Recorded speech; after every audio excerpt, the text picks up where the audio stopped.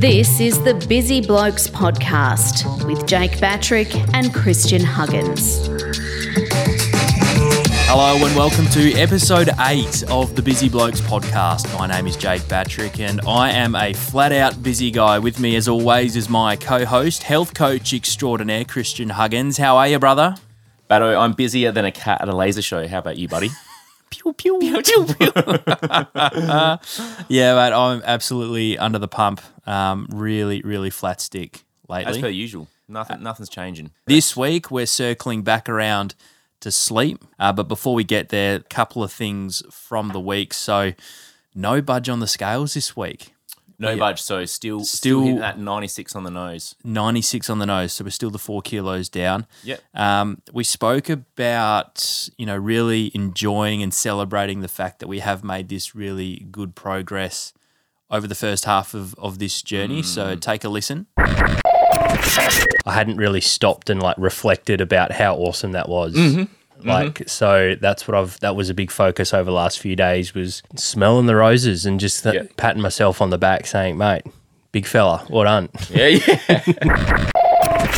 Thoroughly enjoyed myself last week. It's a bit too much. It was a very social week. It was a really Yeah. weird week. So, for example, midweek winery lunch. I've got my family over from Victoria this week. So we had a little catch up out in the beautiful Swan Valley. So not normally having beers and wines on a Tuesday afternoon out there. A little pub dinner on the Thursday, which was out of the ordinary. An engagement party Saturday night. So... And footy catch up as well. Footy wind up. You've been a busy little bumblebee, haven't you? just buzzing around, just absolutely buzzing. So there was way more drinking. Now, we've spoken about how, always drink responsibly, but I have throughout this process, I've always had at least one night throughout the week, usually a Friday or a Saturday, where I have let my hair down a little bit, put my dancing shoes on and enjoyed a few beverages. But it was over a few days this week, which was out of the ordinary. So I'm actually surprised that we didn't go the other way this week. Didn't spike up. Yeah. Right. So, because last week we spoke about in the mid-season review, things you can finesse or start to work on that little bit more, which is always important to evaluate how you're going with your goals and see what you can kind of tidy up. So I think you were talking about cooking some different meals, getting your steps back up. I think you were changing your workouts a little bit and stuff like that. So you did all of those things, and then you had a few too many beeries and wines and pizzas, and we were together at the engagement party on Saturday. There was some very, very delightful and tasty food there. Yeah. And what I want to point out or highlight, in a weight loss journey, sometimes week to week, you will plateau. And some people, there's 3 types of people. Some people hate plateauing, and then they just throw in the towel and they're like, no, it's not working, so they just go back to the way things were. The second type of person freaks out that they've plateaued in their weight loss journey, so they cut their food even more, or they start exercising even more, freaking out, but they just don't realize that it's just part of the course. And the third person, which is I like, is, just stay the course. Don't freak out, tidy things up just that little bit, and just get back to the way things were, and you should see another dip the following week. Absolutely. I mean, there's only one social event on the calendar this week versus 4 from last week. So you need to turn into a hermit like me. I just don't go out anymore.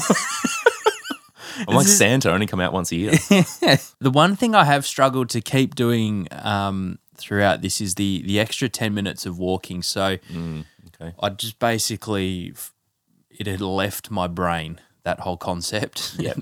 I've now got it back in the brain. Still not remembering it to do it every day, but it's getting back up to that 3 to 4 times a week now. So with my job, I work in the city. So if I'm going to an event or a meeting in the city, I can walk there rather than getting the bus, or at least get the bus one way and walk back sort of thing. So well, that's the thing as well. Like I tell my clients at the start is 6 months of working with me is I find it the sweet spot, because it gives you enough time to pick up a habit, drop that habit, pick it back up again, go through different social situations, moving house, changing jobs, different birthdays and things like that, and kind of manage those things together. So you and I have only been quote unquote working with each other for 8 weeks, 7 or 8 weeks. So you're still in such the early stages of implementing habits and holding on to those habits. So it's only natural to drop a habit or forget about it for a little bit and just kind of get the wheels back turning again. So that's the exciting thing this week, Goss, is it's a very much back to routine week this week. I've got a nice work shift, so my sleep's going to be really nice. Yep. We're home this week, so we should see a positive result on the scales next week. In the very first episode, we spoke about like outcome goals versus behavior goals. So your outcome goal is the weight loss, but it's good to have our sights set on that. But we just focus on our behaviors, our day-to-day behaviors, and how those are going to positively affect us. So all you do this week is just get back to your positive habits. And then the positive side effect of those is hopefully a dip on the scales. One challenge I will set myself this week, and we spoke about it just before we started recording, got a work drinks, a work do on Friday night. So instead of pint Of beeries? beeries, because I'm a legend, I might slide a couple of waters, or maybe some fancy spicy water. Yes, no, that soda water with the fresh lime, it's a game changer. In a pint glass, you kind of get that fizzy hit. You still feel like you're being sociable. You can kind of, placebo affect it, that it's a vodka lime soda or something like that. But, setting yourself that challenge of beer, soda water, like you don't tell yourself that you can't have 6 pints or 8 pints of beer, whatever you normally have in a night. But as long as you're focusing on that behavior of including a soda water in between those drinks or just a glass of water, hopefully it crowds out that many beeries. So we're circling back to sleep this week. Should we get stuck into the nitty gritty? Yeah, let's NOS boost our sleep. All right, before we get down into the nitty gritty, we did cover sleep part 1 in episode 6. So if you haven't listened to that yet, somehow your sausage fingers have skipped ahead to episode 8. Highly recommend going back and checking out Sleep Part 1 from episode 6, because it's an absolute beauty, and there's plenty of tips and tricks and sleep hacks in that Part 1 episode. But now we're going to cover off some more. But Goss, what are some of those quickly just hacks that we covered off in Part 1? So in part 1, we spoke about what's known as your chronotype, so sleep timing. We briefly touched on duration, which is that 7 to 9 hours, which is often recommended. And we're sleepy bears. And sleepy bears. And if you don't know what a sleepy bear is, you need to go back to part 1, episode 6. And then we spent like a fair chunk of time looking at 6 ways to create your sleep sanctuary, or just focusing on your bedroom and how to kind of tidy that up to induce a really nice night of sleep. And in that nitty-gritty part, we spoke about all the lovely things that happen during sleep positively. But what I wanted to talk about today in the nitty-gritty part is what happens when you don't sleep properly. Because we often think about like what's good about sleep and how we get energized, and that's when the rest and repair and recovery happens and all the blah, blah, blah, blah, blah. But what I just want to talk about is a few things that happen if you are getting those poor quality sleep. So if you're sleeping less than 7 hours a night, or if you feel like you're sleeping 7 to 9 hours, but it's poor quality, it's very interrupted, you just keep going into stage 1 and 2 and then waking up like we mentioned in part 1. But I just want to give a bit of a pre-warning. I don't want you to listen to this next part about what happens when you don't sleep properly and then freak out and start stressing out each night about getting to sleep, because that's not conducive to a good night's sleep. So listen to the information, but then just start putting in place these positive behaviors when it comes to your sleep hygiene to give yourself that best quality sleep at night. The next things that we're about to talk about aren't going to happen to you if you have one bad night's sleep. Some of them will. You just alley-ooped that to me. No, I'll talk about which ones might take a little while longer, and I'll talk about which ones take a short period of time, just like one night bad sleep. But essentially, poor sleep overall will lead to a weakened gut, which means your digestive system isn't working the way it should. Disrupted hormones, so cortisol is exceptionally high, adrenaline's higher. Like we talked about those hunger hormones from last week. So ghrellin's really high, meaning you're really hungry, and leptin's less responsive, meaning you don't realize when you're getting full. You're a weakened immune system, so even just the day after a poor quality sleep, you're more susceptible to getting viruses and bacterial infections. Yeah, that happened to me 2 weeks ago. Yeah, exactly. Impaired brain function. Everyone knows after a really bad night's sleep how kind of zonked out you are, and you don't even know what you're talking about or doing. Related to that is memory impairment. You got negatively affected reproductive system, increased risk of cancer, increased blood pressure, and weight gain. So I just wanted to pause and take stock or kind of just talk a little bit more about 3 of those in particular. So let's talk about the weight gain, because for you, it's very pertinent to your good, better, best goal. But for a lot of people, not many people are keen to like gain a crap ton of weight. So essentially, just like I said before, your hunger hormones are completely out of whack after one night's worth of sleep. So ghrelin's really high, meaning you're really hungry. Leptin is less responsive, means you don't know when you're getting full. People who have that really poor night's sleep often reach for sugary foods for that quick boost in energy, right? Like quickly grab a chocky, or I need a Coke to kind of pep me up, or whatever it might be, or an energy drink. On average, people who have a poor night's sleep of less than 7 hours eat 300 calories more each day. So that's what one study's shown, which equates to around 5 to 7 kilos of weight gained in a year. Subconsciously, after a poor night's sleep, you're subconsciously moving less, you decreased athletic performance, you're less able to regulate your blood sugar levels, and you just get like decision fatigue a little bit more, like you got less willpower after a night of poor sleep. I reckon I've experienced every single one of those dot points. Yeah, I honestly think we'll be hitting the nail on the head for a lot of people listening to this as well. They're like, yeah, oh goodness, that sounds like me. When you're tired and you're not sleeping properly, you feel like every day you're just surviving. Yep. And you're dragging yourself. Through the day, and you're not necessarily thinking about the best options for you. And that's definitely the way that I've been living my life over the last few years. Yeah. And just think, even like the supermarket is set up for you to just make a lot of quick, stupid purchases, like sales items and like the bright, chalky covered, like the chocolate wrappers are all like red and yellow and this and that, and they're at the counter and stuff. So if you've got really bad decision-making power and less willpower because you've had a bad night's sleep, you're more inclined to just go, oh, I'll just reach for a cherry ripe, or I need the Twix, or I need this, So getting a good night's sleep, especially when it comes to like cravings and weight gain and stuff like that, is really important to kind of get a handle on it. They put the chockies on the end of the aisles that surround the chocky aisle. So you're not even at the chocky aisle yet, and you're coming around the corner, you're like, ooh, bag of Freddos, $2.50, straight in my basket. And you're literally just on autopilot, like darting your hand into shoving it straight into the basket or straight into your trolley. The next one that I wanted to talk about was the impaired brain function. So this is definitely something that's really important to me. Dementia is running in the family on my dad's side, or has run in the family on my dad's side. So it's just something that I've always thought about, like that freaks me out about getting older, is not being able to remember like my family members or my mates or things I used to do for a living. It's something that I really highlight as of grave importance to myself, is to take care of my brain now. And if you have a poor night's sleep or several poor night's sleeps and stuff like that, mental performance goes down the absolute tube.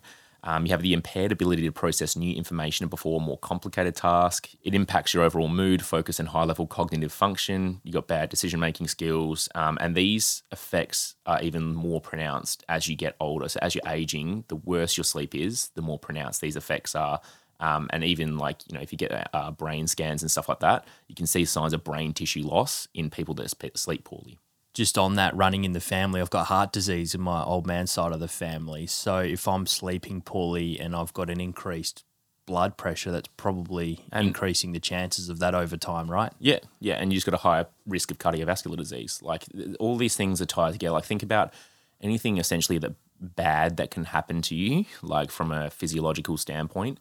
Getting poor quality sleep will lead you down the road towards those things. And conversely, all the good things that can happen to you physiologically, like, building muscle and having a stronger signs of like brain cleanup, like there's amyloid plaque that's on your brain. And when you get a good quality sleep, your spine flushes spinal fluid around it's pretty gross to think about, but it gives your brain like a car wash to clean your brain at nighttime in like stage 3 and stage 4 sleep. But think about all the positive things that can happen to you. Those are positively affected when you get a good night quality sleep. All the bad things are pretty much accentuated when you get poor quality sleep. And the last one was increased cancer risk that I wanted to talk about. And even just a single night of 4 hours of sleep reduces your what's called your T cells, which are like your natural killer cells, by 70%. And those T cells are the ones that kill cancer cells. So just one night of 4 hours sleep can do that.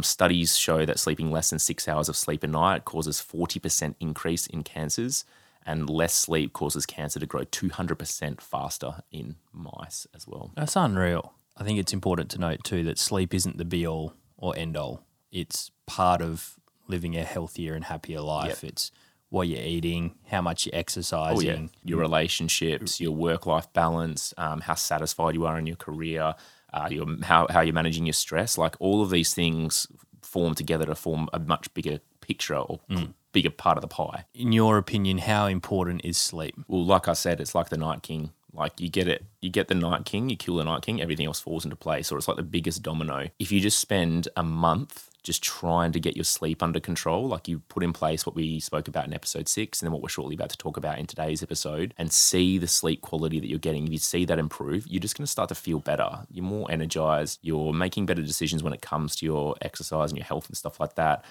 You're more on the ball when it comes to your work. You're just a better person to be around when you're having good night's sleep. You're not waking up on the wrong side of the bed anymore. You know what I mean? Speaking of which, should we get down to business then for this week? Let's get down to the sleepy stuff.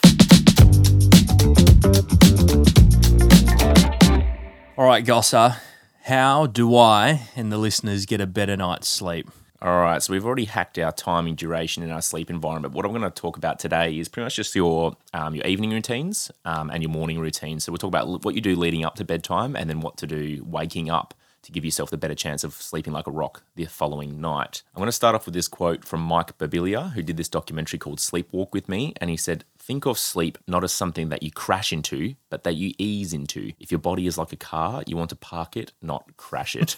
That's brilliant. Yeah, because so many people are crashing it, you know what I mean? They go straight from watching Vikings and this crazy death scene in a house that's lit up like Tokyo and then just try to go straight to bed, and it's like your body's not ready for that. Yeah. Yeah, so you got to like ease yourself into it like nice and gently, but it all starts at noon or 12 o'clock. So Noon? Yeah, midday. During peak daylight? Exactly.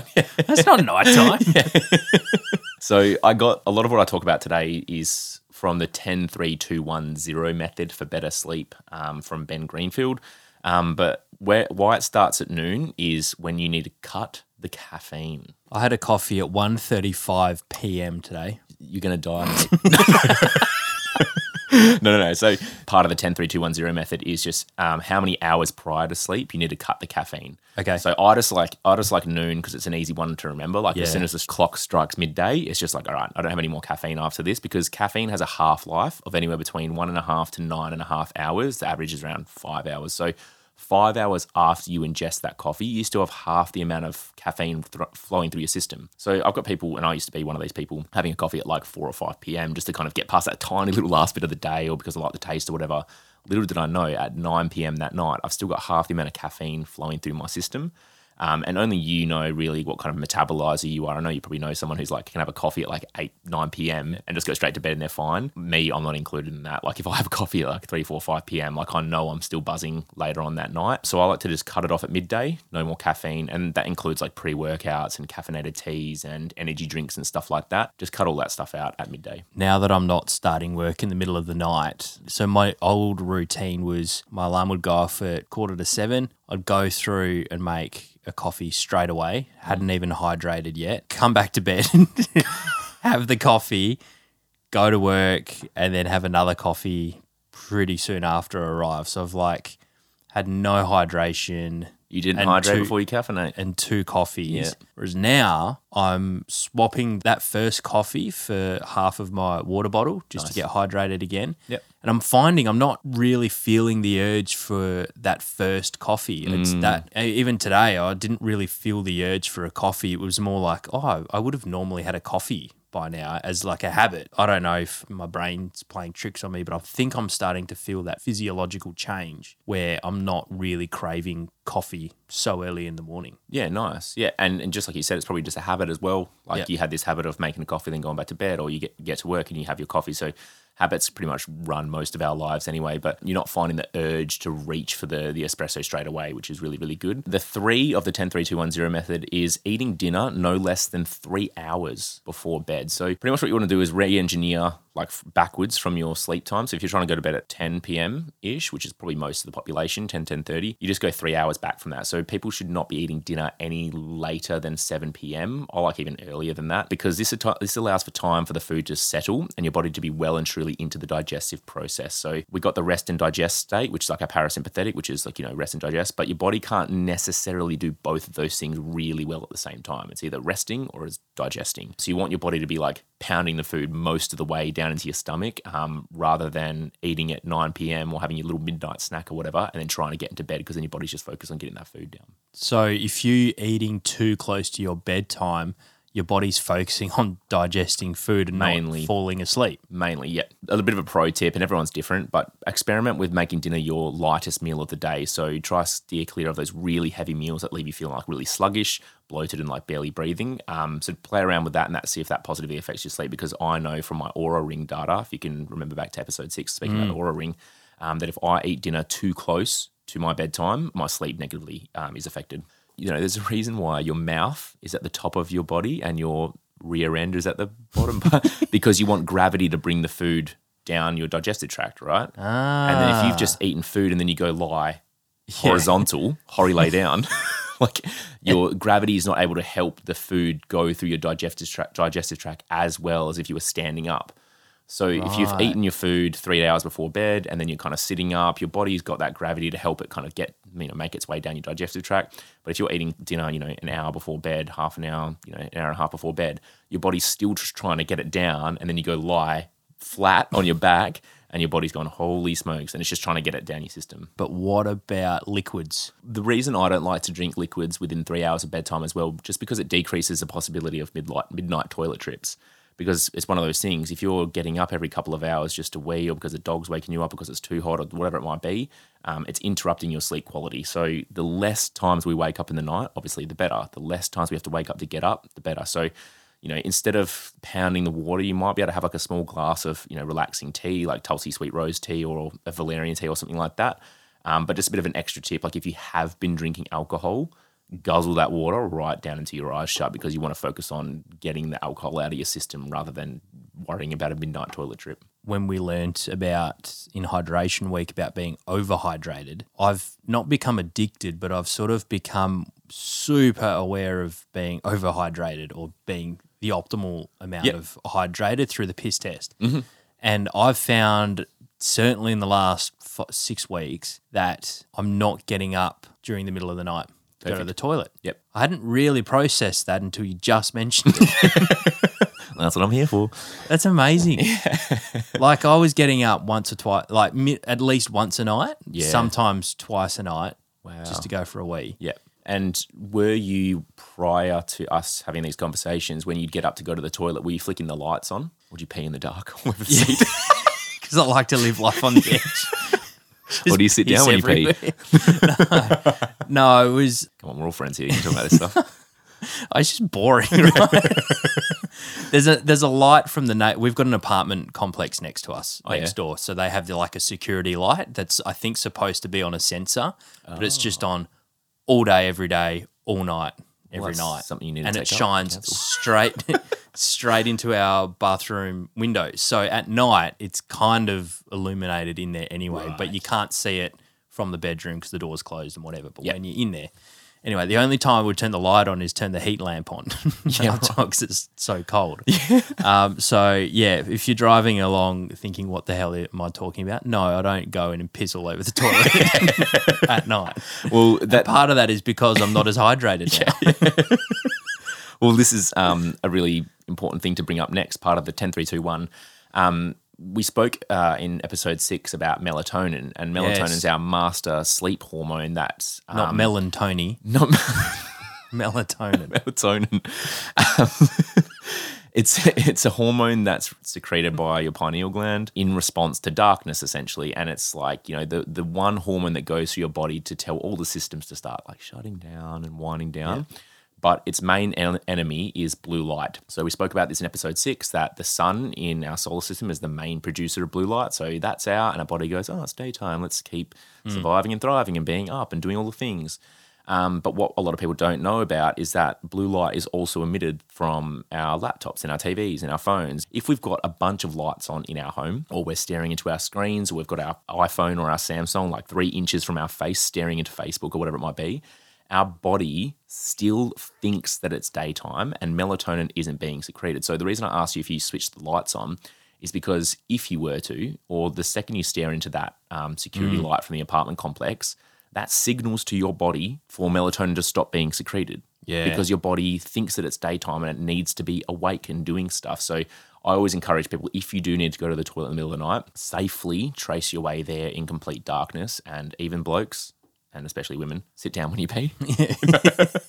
But like, you know what I mean? So you're not switching these lights on and stuff like that. But what takes me to the 2-1 part of the method is to 2 hours before bed, and especially 1 hour before bed. 2 hours is no more work. So no more work emails, no more this, that, or the other, especially because work is such a stressful thing for a lot of people. And if you get an email at 30 minutes before your bedtime saying this fire needs to be put out at work, like this client is angry or this employee is doing this or this, that, and the other, you're stressed out. And stress and cortisol running through your system is not conducive to good sleep. So you can get apps called like Inbox Pause from Boomerang, I think it's called. But essentially it means emails can still be coming into your account, but you're just not getting notifications from that. And then when it comes to 1 hour before bed, you want to switch off all the TVs, you want to switch off all the lights or kind of dim them at least a little bit as well, just to kind of mitigate any blue light coming into your eyes and your system. If, say, you're terrible like me and love watching TV before bed, is there something else you can do as well as turning the lights off?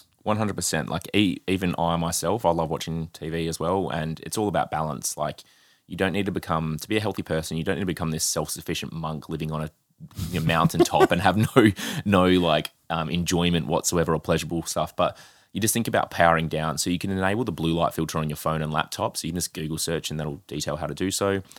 You can turn off the wireless router around 2 hours before bed just to kind of shut off the internet, and you can just kind of, it might signal to you to stop answering emails and stuff like that. You can set device-free alarms on your phone so that when it goes off, everyone puts their phones, laptops, iPads away or on charge. You can put your phone on airplane mode, do not disturb, or just shut it off. But what I like and what I mentioned in episode 6 was blue light blocking glasses. So these glasses are made by specific companies like Uvex and Swanwick. Exia is a good company, Felix Gray. It's just a one single step. Like at 7 p.m. or 8 p.m, you just put the glasses on. Like you don't have to worry about doing all these crazy health hacks and all that sort of stuff. It's just like put your glasses on and you can still enjoy watching TV, but it's taking out that blue light that's going straight into your eyes. And then at least it's giving your body enough time to go, oh, now we should start producing melatonin, ready for sleep tonight. But what about those people that really do want to get their device usage under control? So just like I outlined before, you can set those device-free alarms on your phone. So maybe like 8 p.m. to say like, pop phones away or whatever it is. Instead of just sitting there bored for the next 2 hours going, all right, what do I do now? You can employ like, a post-dinner walk. So taking a short walk by yourself or with your partner or your friend or a dog after dinner, it can help aid in that digestion process and also the wind down process. Because walking horizontal is near on impossible. So yeah, you don't want to be lying down walking. That's certainly going to help, with that digestion. Yeah, well, that natural movement as well just helps stimulate the digestive system as well. Because I'm absolutely terrible. My routine is do dinner, clean up, lie down. The moving around and doing the dishes and walking around the kitchen and stuff, that definitely kickstarts the digestive process. That helps you out. But something you can try as well, if you're lying down, try sitting up just for the first 20 minutes or so, and you can just give yourself a nice gentle gut massage, because that movement is gently stimulating the kind of digestive tract, small intestine, large intestine to do their jobs as well. But then speaking about movement, you don't want to do, because movement does aid the digestive process, but you don't want to make it too strenuous close to bedtime. So I would aim to finish any heavy exercise like strength training or like aerobic exercise 2 to 3 hours as well before your anticipated bedtime. The strenuous workouts can make it harder for your brain and body to wind down as well. So light walks like swimming, even light yoga or stretching, light weights are all perfectly fine if not done too strenuously. But I have noticed a couple of times throughout the journey that I've either forgotten to do my exercise early enough in that day, so I have done it a few times, probably an hour and a half before bed. Yeah, so that's way too close, right? There's a few different types of people. Some people prefer to work out in the morning, and some people are more afternoon warriors. What I've found is that people who work out in the morning are far more consistent, simply because they just get it done, get it out of the way. Then whatever the day throws at them, the workout's already done. Because how often have you gotten to the end of the day and you've got this thing to pick up or this errand to run or this place to go, and then everything kind of has to cascade, and either the workout falls off or you do it too close to bedtime. But what I would say is exercise as early as you can, straight after work, and eat dinner quite shortly after as well. If you find yourself exercising close to bedtime, you need to get yourself from the sympathetic state, which is the flight or fight, which is exactly what your body's doing when you're exercising, and you want to, as quickly as you can, move yourself into the rest and digest state or the parasympathetic state. And the reason you want to do that is because you want to start winding down. The way that you do that is to do some more calming activities. You can do some deep breathing. You can do some light stretching. You can, just do anything that's calming to get yourself into that parasympathetic state, which is going to help you wind down and go to sleep later that night. I've just noticed here you've got go by candlelight. I presume this isn't getting rid of every single light in your house and replacing it with a candle. I've given this tip to a bunch of clients and they freaking love it. It's just like, the blue light doesn't just come out of your phones and your TVs and stuff like that. It comes out of your light bulbs above your head. So to combat that, you can try turning the lights off or at least dimming them and then going by candlelight. So just lighting a few candles around your house and you'll notice an impact in your sleep quality within a couple nights of doing that, maybe even the first night of doing that. But just touching back on engaging in more calming activities. So if you do exercise later at night or if you just want to have a nice little wind down routine, taking a warm bath with magnesium to help loosen any muscles, any stiff muscles or joints. You can read a book. You can try journaling, doing what I call a brain dump. So often your thoughts are going around crazy in your head, but essentially it's just getting your thoughts out onto paper. You connect with loved ones. You can practice gratitude, meditate, yoga, massage, foam roll. All of these things are going to help you park the car and not crash it. So just keep thinking, how can I slowly park myself into a deep and restful sleep? All right, well, now that we know how to go to sleep properly, sleeping is a 2-stage process. You've got to get to sleep, and then for many, including myself, unfortunately, your alarm goes off in the morning and you've got to stop sleeping. And it's just bloody sucks. Yeah. Well, what trips people out is when I say that a good night's sleep actually starts in the morning. What you do when your alarm goes off or when you wake up in the morning is so important in setting your circadian rhythm, which is pretty much your light and day cycles in your body. Like certain processes happen in the body during the daytime, like I've mentioned, and certain processes happen in the body at nighttime. The 10-3-2-1-0 method, 10 meaning quit the caffeine, 3 meaning no more dinner or food and limit your liquids. 2 is no more work, and then 1 is cut off from your devices and dim the blue light and stuff like that. The 0 is how many times you hit the snooze button. So I don't know, are you a big snoozer? I bet you are, eh? Me and my partner hate getting out of bed. Hate it with a passion. It's genuinely the hardest thing. Especially in winter. Especially in winter. Yeah.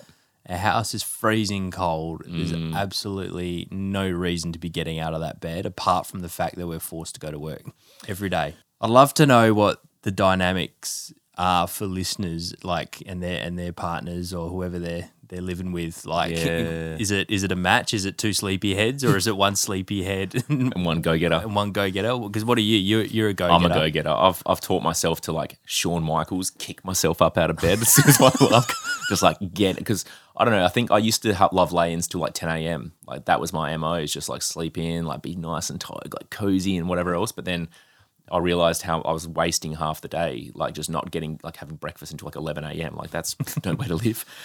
So like I taught myself to really heed my alarm, and now I just naturally wake up around 7:15ish anyway. But I'm like, yeah, get up and go. Whereas my partner, my fiance Sophia, she's more of like a second wind later on at night, and then likes to have a bit of a lay in the morning as well. I'm certainly a second winder as well, I reckon. I'm usually pretty knackered when I get home from work at that like 4, 5 o'clock. When it's getting towards 9, it's like all the brain's firing up again. I've had something to eat. If you snooze the alarm for 5 minutes, 10 minutes, 15 minutes, whatever it might be, you're never getting back into a deep form of sleep. And you probably notice that if you snooze it 2 or 3 times, you just kind of wake up feeling groggy and half, barely having to drag yourself out of bed anyway. So 0 comes in of how many times you stop snoozing. But then I want to talk about 3 really powerful things that you can do to get your circadian rhythm firing in the morning and give yourself the best chance to sleep like an absolute sleepyhead later that night. And this is your morning routine, okay? There's 3 main things. I'll tag on a 4th afterwards, but there's 3 main things that power your circadian rhythm, and that's light, movement, and food. So just like you don't want lots of light late on at night because you want to get a good night's sleep, you want to tell your body in the morning that it's daytime. And that means getting under as much light as possible within the first 20 or so minutes of waking up. Ideally, you want it to be direct sunlight for around 5 to 20 minutes. Okay, so if you can, just get out in the backyard or whatever, kind of just get your face on the sun, look towards the sun with your eyes closed. It's called sun gazing. You just want to expose that skin and eyes. If you can't get in touch with sunlight, most of your lights in your house are exposing that blue light or emitting that blue light. So just turning on as much of those as possible. But getting light first thing in the morning will give you the best chance of balancing your circadian rhythm. The next one is movement, and that's the second biggest factor. Some people, like I mentioned earlier, like exercising first thing, but this movement doesn't need to be, a half marathon or a 60-minute CrossFit session or anything like that. Your body just kind of needs to know that it's time to transition from laying down, resting and digesting, into alive and thrive mode. So go for a short walk or a swim. You can just dance to a few songs in the kitchen. You can just do a short series of jumping jacks or push-ups, stretching for 5 to 10 minutes to get the body primed and ready to go. Any of those things are awesome. The final one of those three is food. Now, eating is a good way to stimulate the body and get it ready to go because your body has to start pretty much gearing up again. So you can eat a meal first thing in the morning, but I just like to, hydration also gets the digestive system going. So you hydrate before you caffeinate rings true, and that kind of gets the food system going. So you can call it like the trifecta is what I like to call it, but pretty much getting your morning cocktail of water, getting under the sun, and moving out there. So you can go for a short walk with your water bottle. You can get out the back, put a podcast on or some music and just do your short series of movements, get that water down you as well. And you're kind of hitting all three targets, and it only needs to be 5 to 10, 15 minutes, and that's your morning routine ready to go. Slightly concerning. I've got a fair bit to work on. I have gone from not having, coffee straight away before hydrating or anything. I've actually flipped. That's a positive step. I've flipped those, right? Mm-hmm. That's a win. But I'm a sucker for snoozing. Snoozing the alarm, or just lying in bed like you're awake. You're not necessarily, just playing on your phone or whatever it is, not getting up straight away. So that's definitely an easy one on paper. Yeah. Getting up a little bit quicker, getting some of that sunshine. Just a little sunshine, and you can hydrate quickly by, drinking your 600 mils worth of water or whatever, and then get your coffee and just stand like your bare feet on the grass out the back or something. Just get that sun on your face or whatever it might be. Because if you can get the light movement and the food in the morning, it'll give yourself a really good chance of sleeping well the next night. But something else that really, really affects whether you're getting wakey or sleepy is temperature, specifically your core temperature. So when you're falling asleep, your core temperature actually drops a couple degrees or points of degrees, right? It's really weird to think about, and it's kind of like backwards, but you want to get your body warmer at night by taking like a warm shower. Because your body, to maintain homeostasis, it'll actually drop its core temperature ever so slightly to kind of combat that, right? So you take a warm shower, it gets on your skin, your core temperature drops a little bit, and then when you go to sleep, because your body wants to cool down, it'll drop you into a nice sleep. We want the opposite to happen in the morning. Our corporate temperature actually naturally rises a little bit, cortisol goes through our system, and our eyes wake up, so we want to wake up. What you can do in the morning to hack that, and this is going to be one of a really annoying hack for people, but is to take a cold shower. Oh no, it sucks. I'm not gonna put that as part of the homework. Hang on. Not gonna put that as part of the homework. But if you take that cold shower, one, it just zhuzhes you awake anyway because you're like, holy smokes, that sucks. But two, your body is trying to maintain homeostasis, so you've got this cold on your skin, so it raises the body temperature a little bit higher as well, which gets you even more awake. Blown away that we've half recommended cold showers. I didn't know we were going to stoop that low. But just a way to hack the bodily systems. Warm shower. Is that like expert level? It's kind of like what we were talking about last week with like the Chili Pad and the Aura Ring. 2 weeks ago, the Chili Pad and the Aura Ring and the glasses and all the extra gizmos and gadgets. Like that's the stuff for the people who want to take it a bit further. If you're someone who wants to take your morning routine a bit further, it's not crazy. You don't have to do it, but just having a 30-second cold shower just to zhuzh yourself awake and get that core body temperature up is a nice way to wake up in the morning. It's like the final boss. Yeah. If you can beat cold showers in the morning, you win. Yeah, exactly. You have won. Alrighty. Well, just to kind of sum up sleep parts 1 and 2, we've got creating your sleep sanctuary, which is keeping it clean, making it dark, modifying the noise, keeping it cool, removing all electronics and making it a no-friend zone. Again, listen to episode 6 to get those in detail. We've then got our bedtime routines and our morning routines. So 10 hours prior to sleep, you got to get that caffeine out. 3 hours prior to sleep, avoid eating or drinking anything other than water and eating. 2 hours prior to sleep, disconnect from work. 1 hour prior to sleep, no more screen time. So dimming all that blue light out of your face and your eyes. And then the 0 is the number of times that you hit the snooze button, and then just trying to power that circadian rhythm by getting some light movement and food in as your morning routine.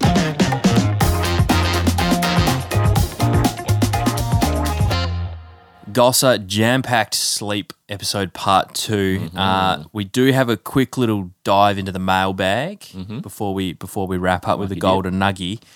This one is from Sean. He hit you up in the DMs. He just found out he has sleep apnea.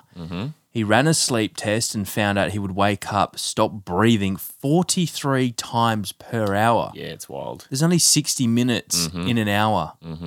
That's hectic. That's insane. His fatigue built up as a result of that, cortisol blowing its lid.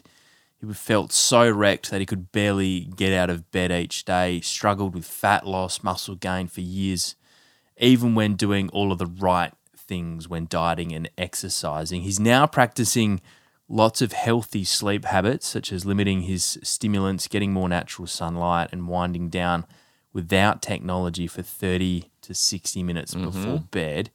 And he's using a CPAP machine at night. There's a lot to unpack there, Goss, but he asks, what percentage of people in Australia have sleep apnea, and what are the consequences of not doing anything about your sleep apnea? All right. Sean, 5-star question. Well, that's unreal. Yeah, I amalgamated all that from the conversations that he and I had. But yeah, sleep apnea, chances are if you're a snorer, then you might have sleep apnea. So it can occur without snoring, but the two often go hand in hand. People with sleep apnea snore often and they wake up feeling tired or unrefreshed. So an estimated 1 in 10 Australians, or around 2.5 million Aussies, have sleep apnea to some degree.